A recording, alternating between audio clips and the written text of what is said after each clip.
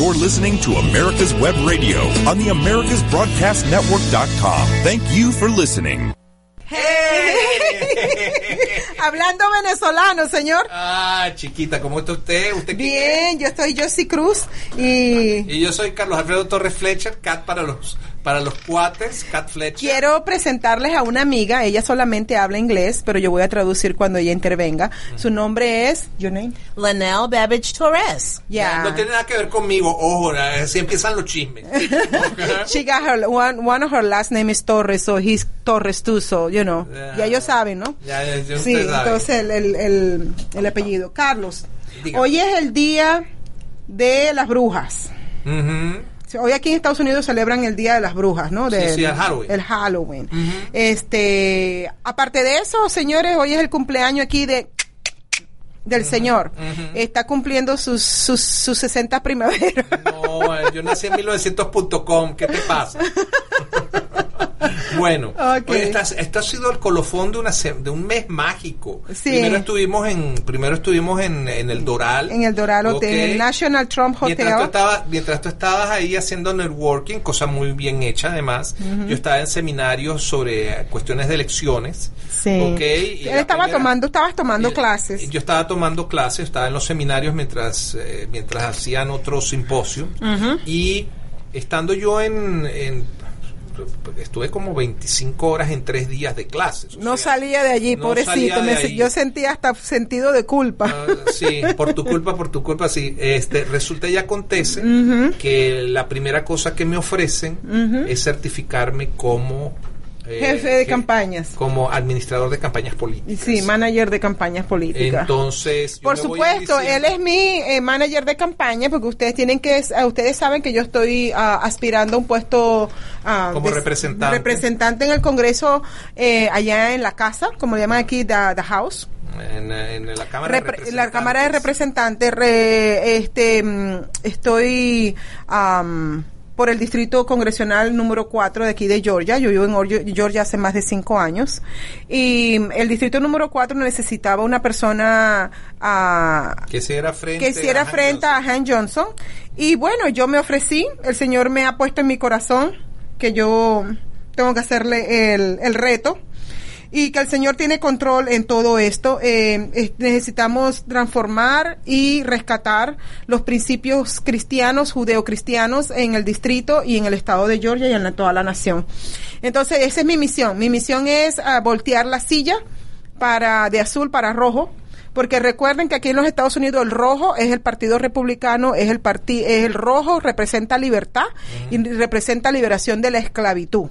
Mientras tanto que el azul aquí en Estados Unidos es el Partido Demócrata, uh-huh. que representa la mentalidad de plantaciones y de dependencia del Estado. El Ku Klux Klan.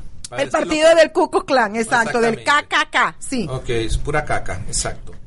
Entonces, seguimos con eso. Uh-huh. Luego nos pasó la semana pasada, el viernes. Oh, sí, la semana pasada. Que viajamos a Carolina del Sur, también por una situación que se está planteando, uh-huh. que es la reforma legal de los Estados Unidos, la reforma legal y penal de los Estados Unidos. Esto es parte de la lucha de derechos civiles que empezaron en los años 50, uh-huh. Martin Luther King y su gente. Sí, quería decirte que en el 2015 40 representantes, 20 demócratas y 20 republicanos se reunieron y fundaron lo que se llama el 2020, el 2020 bipartisan uh-huh. Justice Center, el Centro de Justicia Bipartidista 2020, uh-huh. desde el 2015. Entonces, y ha dado resultados con el bueno, no había dado resultados. Había dado el número 1, no había dado absolutamente. Hasta que el presidente Trump no intervino el año pasado. Esto no había tomado tracción. Pero la cosa interesante fue que, yo voy fuimos a un simposio. Nos invitaron a un simposio. Él, Lanelle y yo fuimos al simposio. La situación es esta. Nosotros íbamos en plan de estudio. Igualito que cuando yo me metí en el sur de la Florida, yo venía a saber un poco más de qué se trataba, porque... Sí, porque cuando yo salga electa, como congresista, si yo tengo que, salir electa, yo voy a salir electa como congresista, yo tengo que enfrentar esta situación porque resulta que el 60% de las personas que van a estar votando en el distrito número 4 son de origen negro, son lo que ellos se llaman a sí mismos afroamericanos, pero aquí tenemos a una que ella dice que ella no es ninguna afroamericana, ella es americana y es negra. Entonces, este es un tema que yo voy a tener que confrontarlo tarde o temprano, claro, porque tienes que saber, tengo que saber, exacto. Entonces fuimos al simposio a aprender. Fuimos a una universidad, se llama la Universidad Benedicto, que viene siendo sí, benedictina, el College Benedict, y en Carolina del Sur, y entonces resulta y acontece que llegamos allá y de repente empiezo a ver gente del servicio secreto, perros olfateando, escaneando, máquinas de escaneo de metales y cosas así, como si fuera un aeropuerto. Y yo dije, esto está raro. Esto no es más que una conferencia, un simposio. Esto tiene que ser algo más. Entonces llegamos, yo iba vestido como coach. Como un estudiante, como un líder de muchachos de jugadores de fútbol. Sí, como un niño de 20 años, a veces 3 veces 20. Entonces resulta y acontece que vemos eso, pero nos empiezan a ocurrir una serie de pequeños milagros, y ahí es donde ustedes tienen que empezar a dar su testimonio. Bueno, el asunto es que llegamos adentro del teatro. No, adentro del teatro no, antes. Ya, cuando estábamos en la entrada, Lanel estaba esperando, porque Lanel tiene problemas para caminar, ella tiene que tener un cane, una caña, para caminar, y estábamos viendo cómo vamos a hacer para que Lanel, un bastón, sí, para que llegase. El español se te olvida y el sí, inglés también. Una caña, hermano, yo le digo la caña.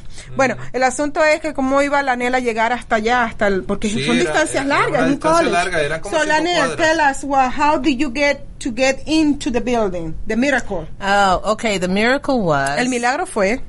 I was praying to God, help me. Ella estaba orando a Dios para que la ayudara. I cannot walk that far. Porque ella no puede caminar muy lejos. Before I knew it, antes de que ella se enterara, there was a golf cart coming ella vio around que venía un carrito de golf, venía hacia donde ella estaba. Y ella levantó su caña y empezó a moverla y le decía que viniera a buscarla. La señora vino, picked us all up, nos recogió a todos. And I said, "Thank you, you're an answer to prayer." Y ella dijo, gracias, eres una respuesta a mi oración. Ella nos manejó alrededor de todos los edificios, por medio de los edificios secretos, por medio de los perros y todo. Thank you so much. Y al final le dije, muchas gracias. What is your name? Y yo le pregunté, ¿cuál es tu nombre? She said, "My name is Favor." Y ella me dijo, bueno, mi nombre es Favor. ¿Ustedes saben lo que significa favor? The Lord came and picked us up in a golf cart. So, Lanel dice que el favor de Dios vino a rescatarnos y a buscarnos en un carro de golf para buscarnos y llevarnos al lugar. Entonces, so this lady, esta señora, we took her picture. Tomamos una foto de ella. And I'm looking at her picture every time I feel discourged. Y cada vez que yo me siento derrotada o desanimada, las cosas no van bien, I look at the picture of the yo miro a la foto de la señora Favor, the favor of the Lord is always y me hace with us. recordar que el favor de Dios siempre está con ella, y eso es lo que yo quiero compartir con ustedes. Y entonces ocurre y acontece que nos ponen de primera entrada por la situación que traíamos, y nos hacen pasar entre los primeros invitados. Ya teníamos nosotros, nuestros nombres estaban colocados ahí específicamente. Sí, nos tenían nos habían aprobado, porque yo recibí una carta para que yo pudiera imprimir las entradas, donde decían, usted ha sido aprobado. Y yo decía, ¿aprobado de qué? Si yo he sido invitado, ¿cómo voy a estar aprobado? Ahora, después entendiste por qué estabas aprobado. Yo no entendía, pero es que tenías que pasar el perfil del servicio secreto. Del servicio secreto. Exacto. Porque además el teatro no era muy grande, el teatro tenía una capacidad como de 200 personas. Entonces, entramos. Yo todavía veo todo este babalú, pero entonces veo del lado derecho que que estaban los asientos reservados con sellos de la Casa Blanca. Sí, y yo dije, bueno, debe ser porque como es un asunto que tiene que ver con leyes, pues a lo mejor va a venir gente de la Casa Blanca a ver la cuestión. Claro. Se sientan la gente del simposio, hablan sus cuestiones sobre este asunto de la reforma penal, y de repente cuando terminan de hacer eso, llegan una gente, se llevan todos los sillones, mueven todo lo desplegaron, todo lo desarmaron, mueven el podium, ¿okay? Hacia adelante. Y de repente dice alguien, tenemos una sorpresa, y llega un señor a poner el sello de la presidencia de los Estados Unidos. Y yo dije, en el podium. Y estábamos nosotros exactamente en el medio del teatro. Sí. ¿Okay? Por cierto, yo tomé unos videos de, estamos nosotros en el centro. Claro, y entonces llega el presidente, le entregan un premio por parte de un reconocimiento que le hicieron al presidente por el esfuerzo que él hizo para las primeras dos etapas de la reforma de prisiones. Exacto. Y entonces llega y empiezan a poner la música. Y empiezan a poner la música típico de cuando el presidente llega, bajan la música, queda un silencio sepulcral, sí, todo y de repente llega una señora que ustedes no saben quién es, pero la tienen que sufrir todos los jueves, y echa tremendo grito. ¿Y cuál fue el grito que dijo? ¿Lo digo en inglés o lo digo en español? Lo en inglés. En inglés yo dije, yo no podía concebir que había un silencio sepulcral. It was like a dead silence. It was quiet, you guys, quiet. Estuvo un silencio sepulcral. Y yo, ¿cómo va a ser que está el presidente aquí? A 5 pasos, tú sabes, de distancia, 5 pies.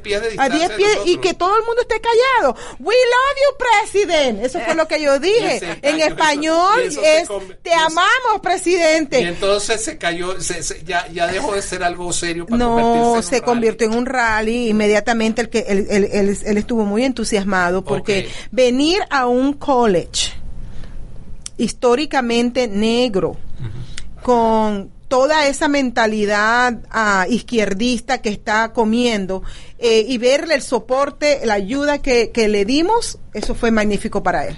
Seguimos después de los comerciales.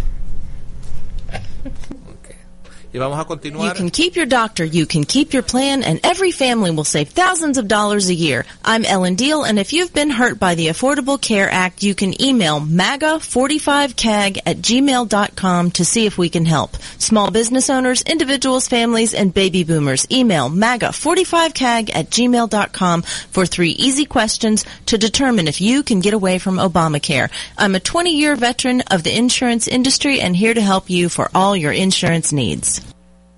The Docs for Patient Care Foundation is your way to join the fight and become a member of an organization created by doctors for patients, dedicated to fighting for your healthcare freedom and preserving the doctor-patient relationship.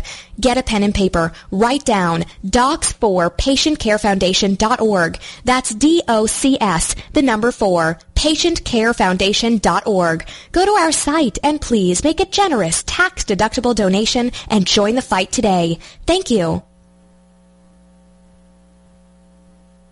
Whether cruising the strip in a 57 Chevy or taking the family on a vacation in a 71 Oldsmobile Vista Cruiser, you need to tune in to Classic Cars with Steve Ronaldo and Jim Weber every Saturday from 8 to 9 a.m. on americaswebradio.com.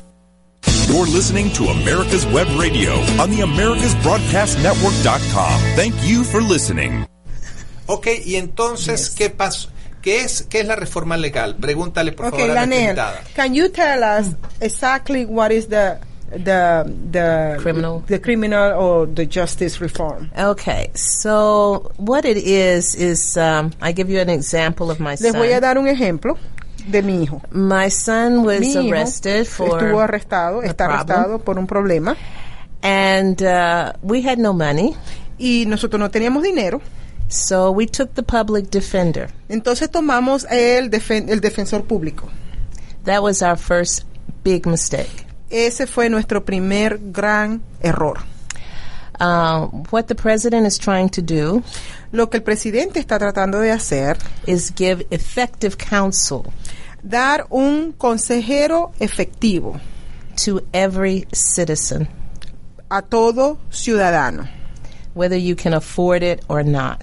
sea que puedas pagar por el consejero o no puedas pagarlo. My son was counseled ineffectively. Mi hijo fue aconsejado de manera inefectiva to not call witnesses, para que no llamase testigos, not take the witness stand, no tomar el podium para testificar, refuse jury, rehusar ¿cómo se dice jury trial? Juicio con jurados. Juicio con jurados. And finally, when he received his sentence, y finalmente cuando él recibió su sentencia of life without parole, vida sin parole, sin.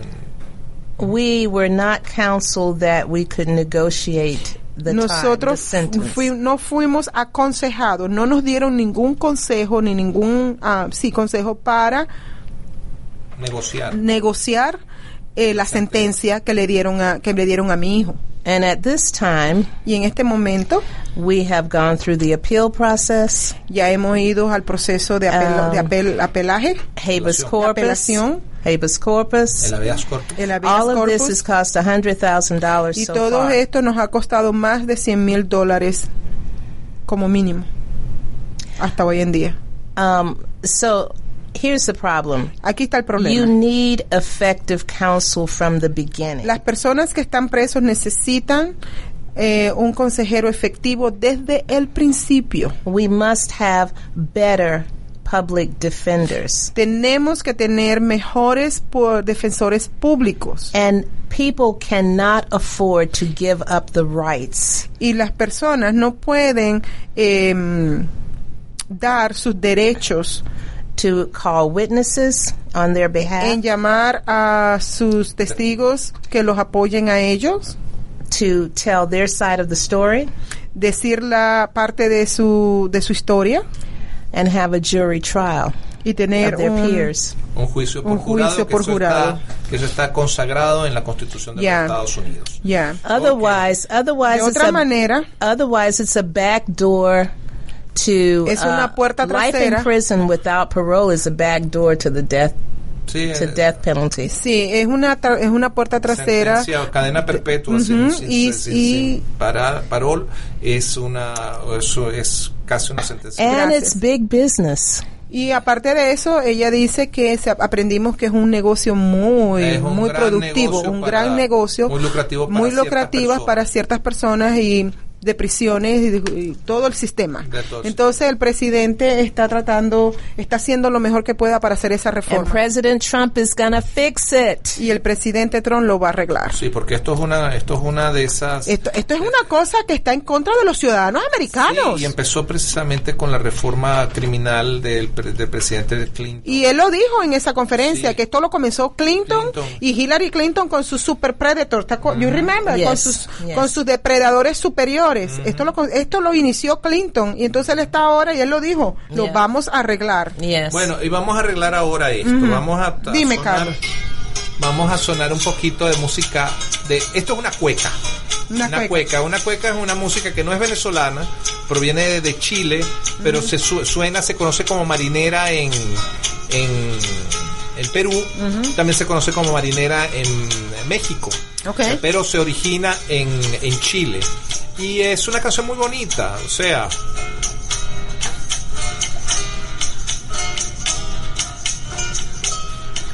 yo vendo unos ojos negros, ¿quién me los quiere comprar? Los vendo por hechiceros porque me han pagado mal.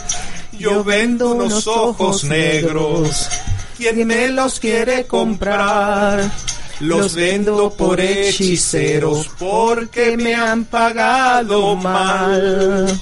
Más te quisiera, más te amo yo. Y todas las noches la paso suspirando por tu amor. Más te quisiera, más te amo yo. Y todas las noches la paso suspirando por tu amor.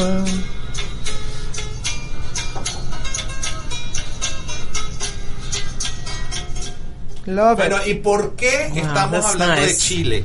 Por la situación que Chile está en candela, señores. Eso está en candela y eso se lo vamos a deber a los cubanos. Se lo debemos a los cubanos de allá de la isla de Cuba. Se lo debemos a los venezolanos, de los descendientes de Chávez y los seguidores de Maduro y a Evo Morales.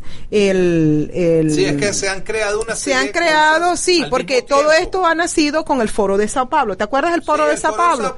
Y recuerda lo que Nicolás...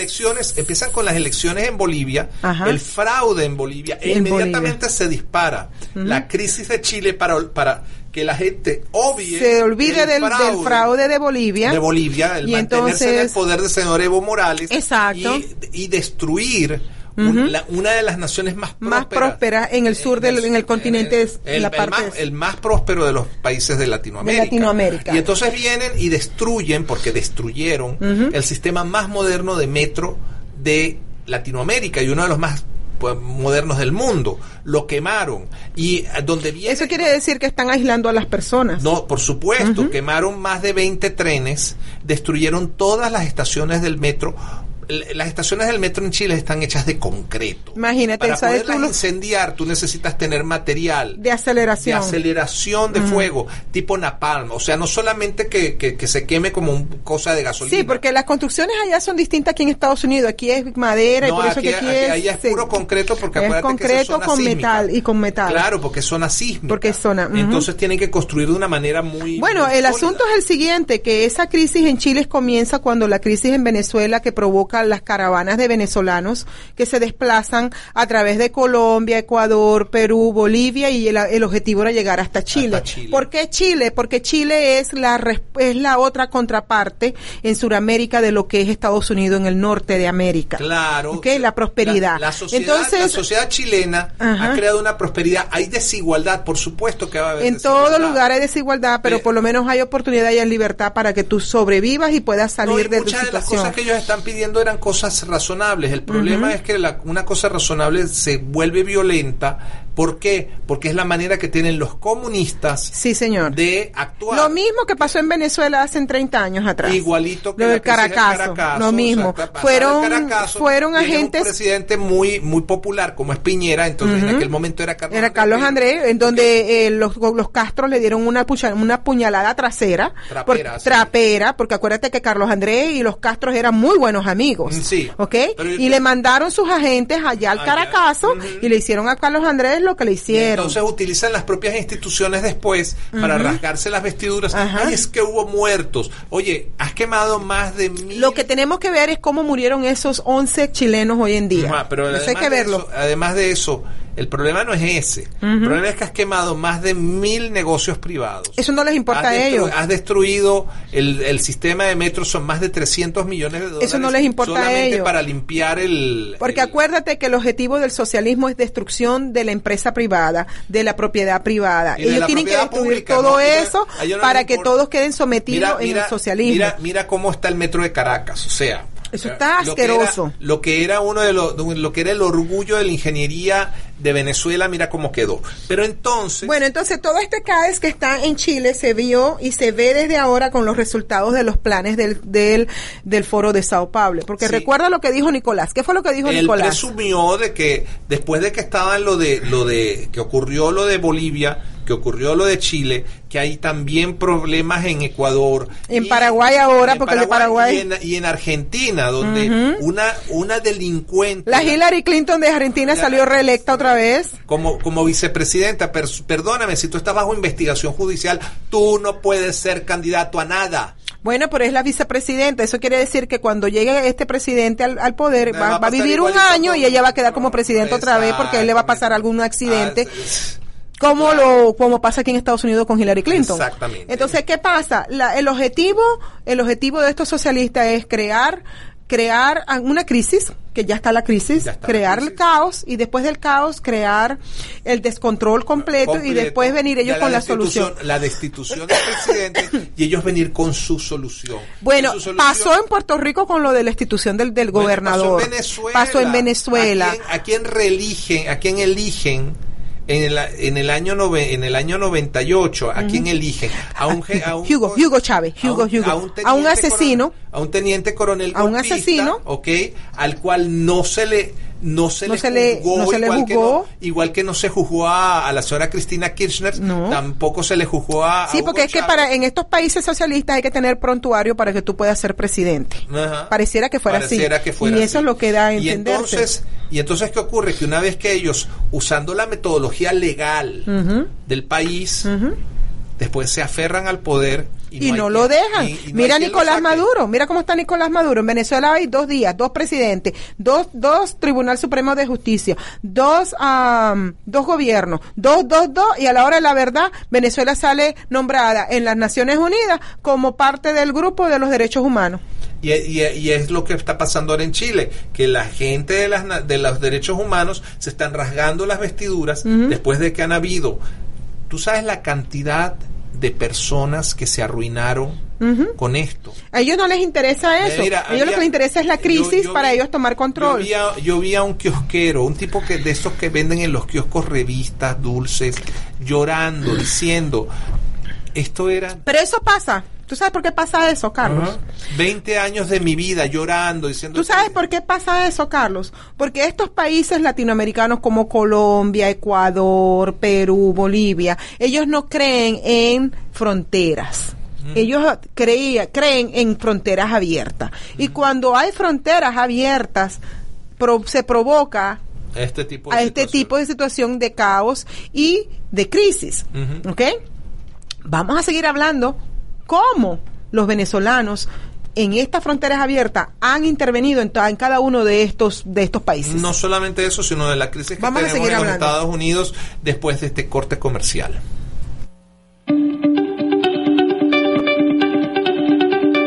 Do you want to ace your upcoming survey exam? The NLC Prep Combo has everything you need to help you crush your upcoming FS, PS, Florida PSM, California PLS, or Texas RPLS exam. Combos include a full-length practice exam book with the same number of questions and category types as the actual exam, a pre-programmed HP35 with 17 programs to solve those time-consuming equations such as COGO, triangles, traverses, and more in seconds. A complete online course is included that covers every topic of the exam with videos, workbooks, quizzes, and a full-length practice exam that simulates the computer-based format of the FS and PS exam. That gives you not just 1, but 2 full-length practice exams to help fully prepare you for test day. Visit us at nlcprep.com for more information and let us help you crush your exams.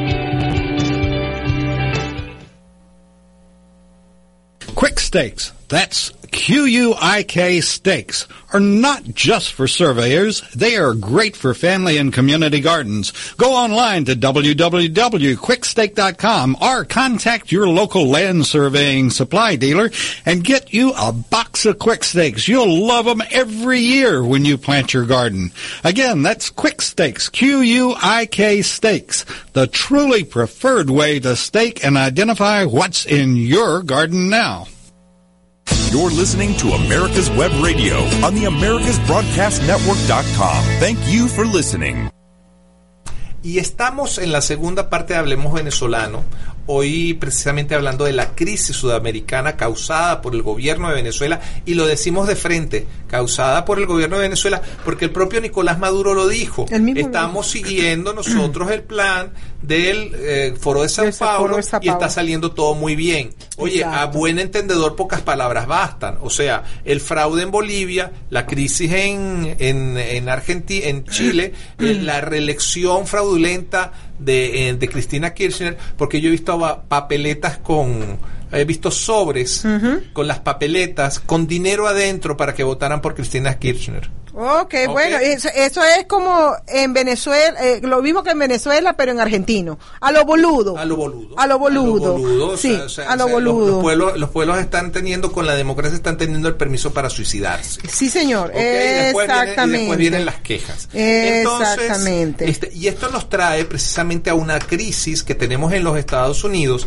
Hemos hablado de un presidente absolutamente popular, un presidente que ha hecho bien por el país y que de repente lo quieren someter a un procedimiento de destitución porque el hombre simplemente está pidiendo una investigación contra un ex vicepresidente, contra el hijo de un ex vicepresidente que estaba cometiendo delitos en otro país. ¿Ok? Pero déjame decirte una cosa. Todo esto como que aceleró, el proceso se aceleró cuando cuando el presidente, hay que llamarlo presidente, porque si yo decía presidente Obama, yo tengo que decir presidente Trump. Okay. Cuando presidente Trump fue al Doral y le dio la bienvenida a la mamá del muchacho Pérez, y ahí él declaró una guerra abierta al socialismo, cuando él dijo que las horas los días del socialismo en Cuba, en Nicaragua y en Venezuela estaban contados. Entonces, ¿qué pasa? Cuando él hace esa declaración, Guaidó no vino a reunirse a la Casa Blanca. No. Guaidó, que fue el primer presidente que le dio apoyo a Guaidó fue el presidente Trump. Sí. No vino a reunirse en la Casa Blanca, sino que mandó a la mujer, mandó al Vecchio, pero él nunca vino. Ahí fue una señal clara de que los socialistas venezolanos le estaban haciendo un frente a la declaración del presidente. Okay. Claro. Segundo, cuando Mike Pence fue y se reunió en Colombia con todos estos presidentes de estos países, ¿te acuerdas lo que dijo Mike Pence? Vayan con Dios. ¿Qué quiso decir con eso? No llegamos a un acuerdo. Exacto. Entonces, bueno, vayan con Dios. ¿Ok? Entonces, ¿qué pasa?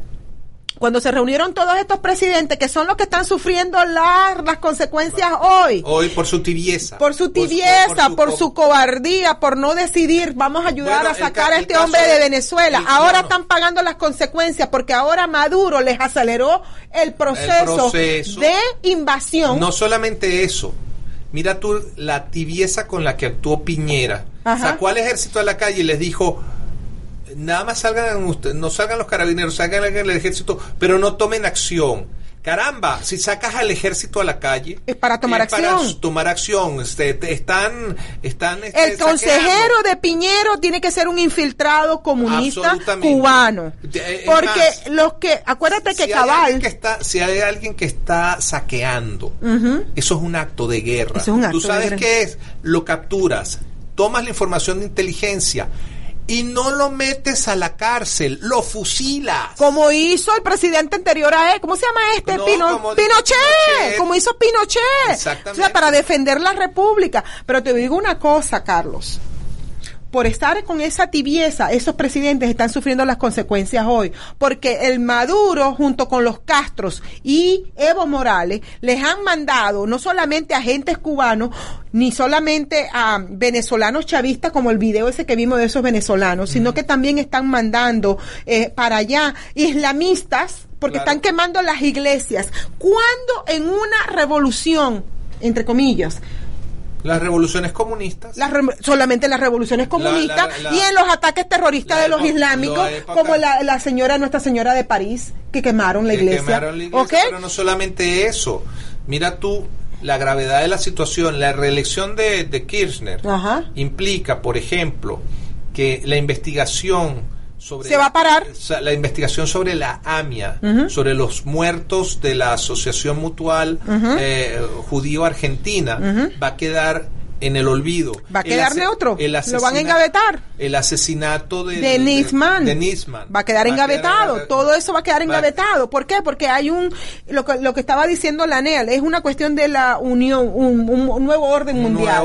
Nuevo orden mundial. Y esta gente está encargada de esto. Ahora bien, cuando el presidente declara esta guerra, se alborotan los demonios. ¿Te acuerdas que yo lo dije? Sí. Se alborotaron los demonios. Bueno, entonces, ¿qué pasa? Se reúnen esta gente en la selva, un lugar llamado la selva en Bolivia. En Bolivia, sí. Okay, donde hay un hotel de 5 estrellas, okay, donde se reunieron líderes venezolanos, líderes bolivianos, cubanos, hondureños, guatemaltecos, paraguayos, todos estos líderes izquierdistas comunistas se reunieron allí y planificaron lo que se llaman las caravanas.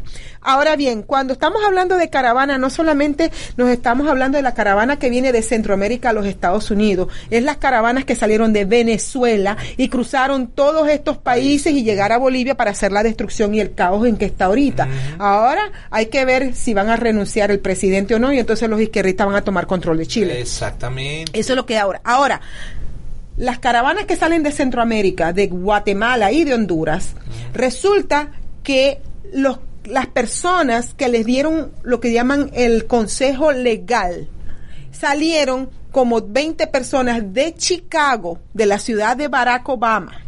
En Chicago están los círculos bolivarianos, están los izquierdistas, está el consulado de Venezuela, están los Ramírez estuvieron participando en estas clases de resistencias no violentas, para que tú veas cómo utilizan ellos las clases de resistencia no violenta, por qué sí funciona con ellos y por qué con nosotros no. ¿Ok? Ellos vienen y demonizan la resistencia no violenta, pero les funciona muy bien a ellos. Entonces, ¿qué pasó? Esos 20 paralegales que salieron de Chicago viajaron hasta Guatemala y Honduras y allá organizaron las caravanas. Claro, y les enseñaban legalmente cuando llegaban a la frontera qué tenían que decir, qué es lo que no tienen que decir, y una de las cosas es, yo soy inmigrante ilegal, pero tengo mis derechos. Exactamente. Y todo lo tenían escrito en una hoja, y no tenían ni siquiera que hablar, simplemente mostraban el papel y ya tenían que dejarlos tranquilos. Legalmente, es decir, los mismos americanos de Chicago fueron a Centroamérica a darle estas caravanas para que vinieran a crear crisis aquí en los Estados Unidos. Entonces, Estados Unidos está siendo atacada no solamente por fuera, que viene siendo por dentro también, que es lo que tú estás hablando hoy en día. Claro. ¿Qué es lo que está pasando hoy en día? Hoy se votó para que le hicieran un impeachment al presidente. Trump. ¿Ok? La mayoría... Va a ser un año, mira, esto no es un cuento de Halloween, pero esto va a ser un año muy difícil, va a ser algo muy parecido al último año de Clinton, ¿ok? Después de lo de Mónica Lewinsky. La diferencia es que aquí no tienen ningún asidero realmente. El único asidero que dicen es que mandó a investigar a un candidato o a un precandidato, porque no es candidato. No es candidato, mandó a investigar a un precandidato que tenía ciertas posibilidades de ganar. Señores, si él es un delincuente, si el señor Biden y su hijo son unos delincuentes, pues tienen que ser investigados por las autoridades federales. ¿Okay? No pueden ser otra cosa. ¿Y quién es la cabeza de las autoridades federales? El presidente de los Estados Unidos. Sí, señor. Entonces, pero esto puede causar una tremenda crisis. La diferencia somos los ciudadanos que creemos en la segunda enmienda de la Constitución y que no vamos a permitir esta sinvergüenzura del Estado profundo y del nuevo orden mundial. No lo vamos a permitir. Aquí hay 300 millones de armas dispuestas a ser usadas. Sí, señor. ¿Ok? No se crean que esto es una amenaza. Ellos podrán... Yo pienso, Carlos, que ellos lo que están es provocando que Estados Unidos se divida adentro. Porque mira, cuando Estados Unidos pare, suponiendo que hay una guerra civil interna, ¿verdad? Cuando Estados Unidos pare, ya no va a poder ser la influencia en otros países. Mira el caso de Californiazuela, ya. ¿Quieren ir a socialismo? Ya no tienen que ir a Venezuela. Vayan a California. California era la 7ª economía mundial si se separaba de los Estados Unidos. ¿Okay? Hoy está considerada el primer estado tercermundista en los Estados Unidos. I want to ask a question. Do most of your listeners understand that America is a republic? Quiero hacer una pregunta. ¿Algunos de los que están escuchando en español saben que Estados Unidos es una república? No. They think that there's a democracy. Ellos creen que la mayoría creen que Estados Unidos es una democracia. ¿Podrías darle cuál es la diferencia, un ejemplo de cuál es la diferencia entre república y democracia? I'm sorry, but I'm going to have to butt in here. I would say that most of our audience does know it's a republic because we have a higher end education. If you're taking all of my audience, not just this show, but all of the audience, Okay. yes. Okay. They would know the difference between a republic and a democracy. But in Spanish language, it's not that thing. They probably think, not. They no. think that this is a representative democracy. Yeah, that's why I wanted to ask. That's what they said in Spanish. That the United States is a democracy, a representative democracy, and it's not. It's a republic. It's a federal republic. It's what it is. Entonces, that's the reason that we do the first show in English. Esa es la manera por que hacemos el show en inglés y después el segundo en español. En español. Exacto. I am translating, okay? Sí. Okay, entonces. And then. Entonces, a tu respuesta es your question is no. La gran mayoría de los latinoamericanos piensan que los Estados Unidos es una democracia representativa. Is a representative democracy. Okay, y un día vino un exiliado, un desterrado military a decirnos a decirle a los migrantes que los Estados Unidos era una democracia representativa. The United States was a representative democracy. And I have to get up y decirle no, and talk esto to es him una in front of everybody, federal, y tuvo que decirle a los abogados, and you guys, the lawyers are here, you know that what he's saying is not right. We are a republic, we are not a democracy, representative democracy. Esto es una república en donde los estados son los que eligen al presidente. Each state elect the president. Entonces, por ejemplo, en el caso de Trump, 30 de los 50 estados, 30 of the 50 states, con la suficiente cantidad de votos with enough college electoral votes, eligieron a Donald Trump as a president of the United States. Es mucho más importante, el 60% is more important, 60% of the states electing a president, que el 0.01% the 0.01 of voters de las votaciones de los ciudadanos, of the citizens.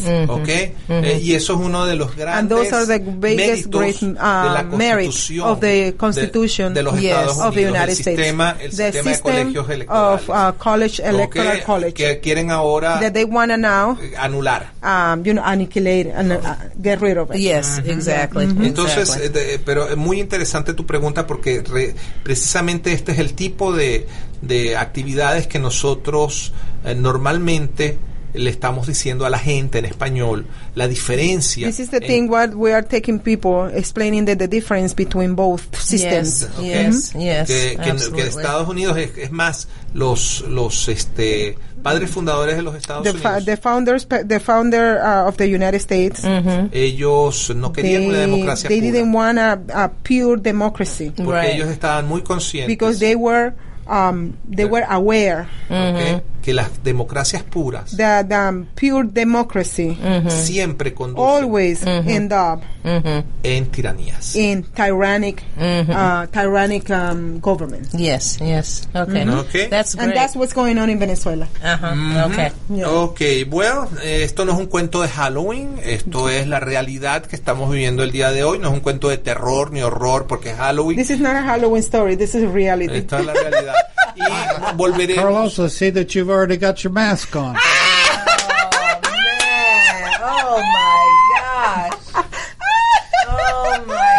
And you scared the hell out of someone. Hurt my feelings. Okay. And we'll return after this message. Regresamos después de los mensajes. La máscara, tienes la máscara. He got embarrassed. This is the first time I see him embarrassed. No, he's ready. Look at his face. Who said that. Thank you for that, David. Yes. Yeah, David give justice. He made justice for me. You just fucked me. Oh my God. Oh, poor. So the Latinos from Mexico down south, they come with the idea democracy because that's why they are exposed and live in their country. That's why their country are so fucked up. Exactly. Because of the concept of democracy. I'm sorry, David. Yes. But when you put the difference between republic and democracy, it's simple. Democracy is what the majority people want. And then if they want to come and fuck you up, they fuck you up because the majority says so. And it's not what the law says. It's not what your ownership, because you're private. No, it's what the majority. So if the majority say, let's take the house and the car from Lanel, you don't have nowhere to go. It's mob rule. Exactly. It's mob rule. It's the mob rule. Okay. Republic is different. Yeah. I want to go take your stuff. Okay, let's go to court. Yes, we're going to go Let's go to the court. We're going to go to the law. And then the law is going to stand up for anybody. It doesn't matter. That's right. Unless it's Hillary Clinton. And don't forget Barack. And Barack. Yes. Barack Hussein. Barack. The Hussein. Yeah. The Hussein. Are you happy? Well, I wanted that question program? Because I know a lot of people in other countries don't understand. For example, the Islamists, when they come from the country to this country, they come here believing the United States is a Christian government. They don't understand that religion and government here is separated. Right. So because in their country, Islamic law is the government. That's true. The Sharia law is the government. Yes. They don't understand anything about freedom. They don't. Not only they don't understand, they don't accept it. Yeah, for generations they don't understand. They don't believe in freedom because believing in freedom is fucking up the system. Yes.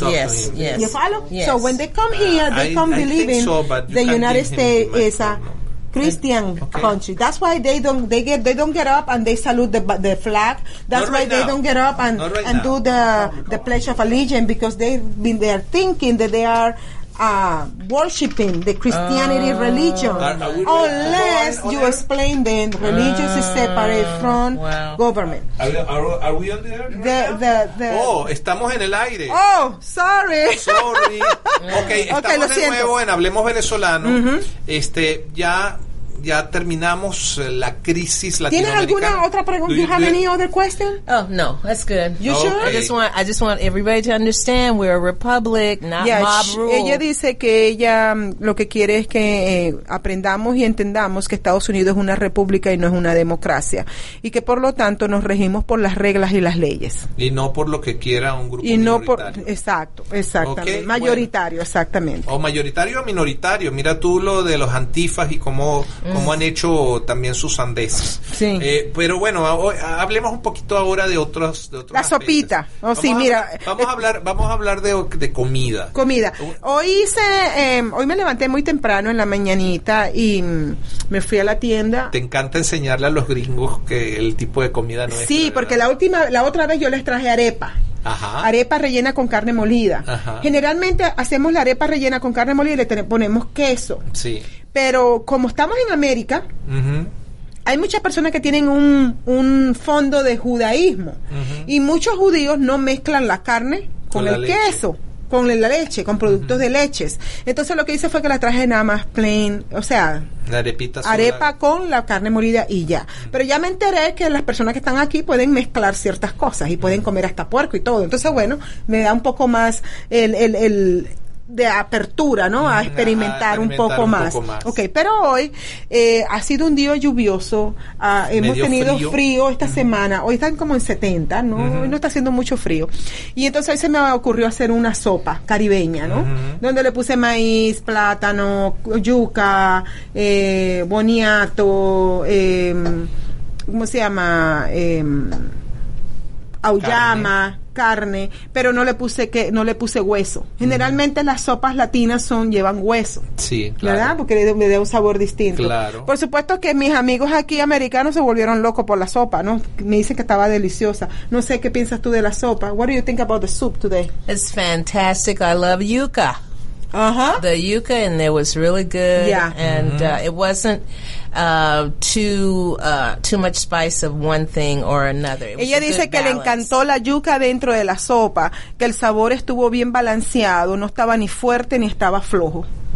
Okay, pero eso sí, you told me that we need the hot sauce, right? Yes. La única cosa que dice, and I have to have my como ella es sureña, sauce. ella dice lo único que hace falta es el picante, la salsa picante de aquí del sur de Estados Unidos. La tenías en el bolsillo. Y yo tenía, bueno, la mía no era una salsa de picante. picante. La mía eran pimentones picantes seco, claro. Así como grinded. Sí. Lo tenía aquí en el bolsillo en una cosita y se me olvidó. Sí, el típico picante que se usa para la pizza. Sí, exactamente. Ese mismo, sí, la sopa. Entonces, de ahí pasamos a otro, porque ya estamos casi llegando al final del programa, nos quedan 6 minutos.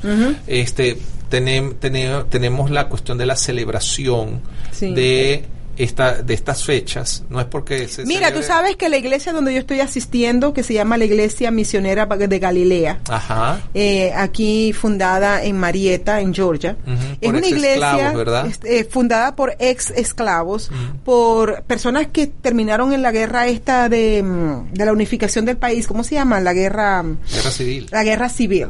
Okay. Esta iglesia fue fundada hace más de 130 años. Hace 30 años. Hace 130 años. Acaban de cumplir 130 años. Acaban de cumplir eso y el domingo pasado estuvimos celebrando el cumpleaños.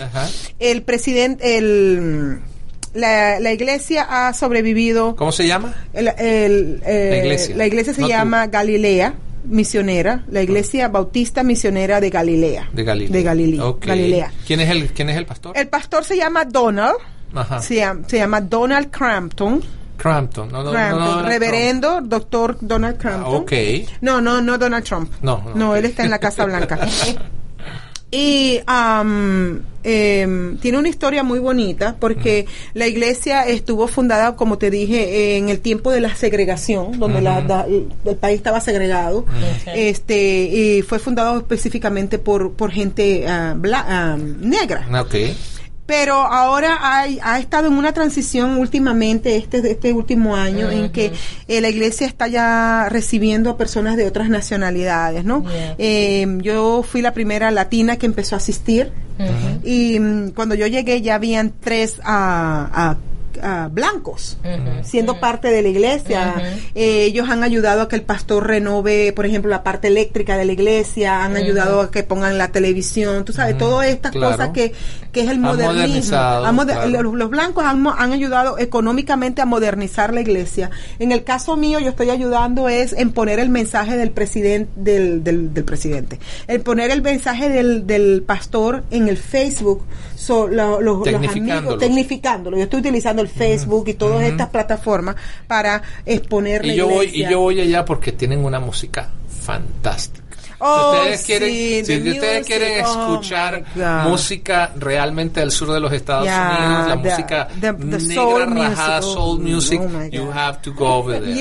Eso es como que si fuera una constante party, es como si fuera una fiesta constante. Bueno, pero nosotros estamos acostumbrados a eso. Acuérdate que, por ejemplo, aquí celebran el Halloween, pero en México celebran el Día de los Muertos. Que empieza hoy, mañana y pasado mañana, ¿no? Pasado mañana, y la tradición del Día de Muertos, para los latinos que no conocen esa tradición, es el recuerdo de los familiares que ya no están con nosotros. Entonces se pone un altar donde se le pone la comida y la bebida que la persona le gustaba, con su foto recordando esas personas. Es como diciendo, estás de nuevo con nosotros, siempre vas a estar de nuevo con nosotros. Decía un famosísimo locutor en México que los muertos no están muertos mientras estén en la memoria de los vivos. Entonces eso es lo que se recuerda precisamente. El día de hoy se hace una invocación a los niños. Tú que eres mitad mexicano y tú tuviste un tiempo viviendo en México. Sí. Entonces estos días de fiesta se utilizan para recordar lo que esa persona comía. ¿Qué más? La participación de esa persona en la familia, lo que comía, lo que bebía, su imagen, porque tú no te la pasas recordando a los fallecidos todo el tiempo, pero estos días, por ejemplo, pasar de generación en generación los principios de la familia, los valores de la familia. Claro, por supuesto. Es un momento de recordación, es un momento donde la gente va a las tumbas de los familiares, las limpian, le ponen flores de cempasúchil. El cempasúchil es una flor que tiene tonos amarillos y naranjas muy intensos, es una flor muy bella. Y durante las noches los cementerios, sobre todo en el área de Michoacán, en el lago de Pátzcuaro, son unas cosas preciosas, porque tú ves los cementerios iluminados con velas, pero también ves el lago iluminado con velas. Es una cosa increíble. Claro. ¿Okay? Y son las familias los que van de picnic al cementerio a comer, a reunirse, pero como una tradición familiar, como respeto. De hecho, Disney creó una película hace 2 años llamado Coco, sí, Coco. ¿Okay? Cuyo tema principal, ¿cuál era? Recuérdame. Ese es Remember me. Exacto. Esa tradición del recuerdo es muy específico de estas fechas. Por eso dura hoy, mañana y pasado. Es el Día de Todos los Santos, el Día de Todos los Santos Difuntos y el día previo al Día de los Santos Difuntos. En México se celebra los 3 días, aquí nada más se celebra el día antes de los Santos Difuntos, y es una tradición un poquito distinta porque es medio satánica la tradición del Halloween. Sí, bueno, aunque yo nací en una ribera del Arauca al Vibrador. Te digo una cosa, la única, por ejemplo, los venezolanos no celebramos Halloween. No es una cuestión de nuestra cultura. Nosotros lo que podamos decir que podamos celebrar, porque tiene que ver con las costumbres, ¿cómo se llama? Con los disfraces y eso, pudiese ser que se llame carnaval. Sí, pero eso es en otra pero fecha. Ese es en otra fecha. No tiene nada que ver con, por ejemplo, como lo de aquí, que es la bruja, el trick or treat. No, porque esta es una tradición celta. Celta, exacto. Okay, ahora, de celta no tenemos, podamos saltar, pero de celta no tenemos nada. No tenemos nada. Entonces, aunque sí existe también esa cuestión medio brujera de la santería, pero eso es otra cosa. Oye, ¿por qué no cantamos ahorita el cumpleaños porque en Venezuela tenemos varias versiones del cumpleaños Vamos feliz. A darle con el cumpleaños para que la gente sepa cuál es Hay 2 versiones. Yo voy a poner la versión corta, que es el Ay, qué noche tan preciosa, pero existe otra canción que se llama El cumpleaños venezolano, que fue muy popular a través de un grupo llamado Serenata Guayanesa. Dale pues. Rompe los cartones. Vamos a empezar con el Ay, qué noche tan preciosa, y si nos queda tiempo, ya no nos queda tiempo. No nos queda tiempo. Ay, qué noche tan preciosa. Esta es la canción de cumpleaños que se canta en Venezuela. En Venezuela es el cumpleaños feliz, pero se le agrega en el comienzo un bolero, y es: ay, qué noche tan preciosa, esta noche de tu día, todo llena de alegría. En esta fecha natal, tus más íntimos amigos esta noche te acompañan, te saludan y desean un mundo de felicidad. Yo por mi parte deseo lleno de luz este día, todo lleno de alegría. En esta fecha natal, y que esta luna plateada brille su luz para ti, para mí. Ruego a Dios porque pases un cumpleaños feliz. Cumpleaños feliz. You're listening to America's Web Radio on the AmericasBroadcastNetwork.com. Thank you for listening.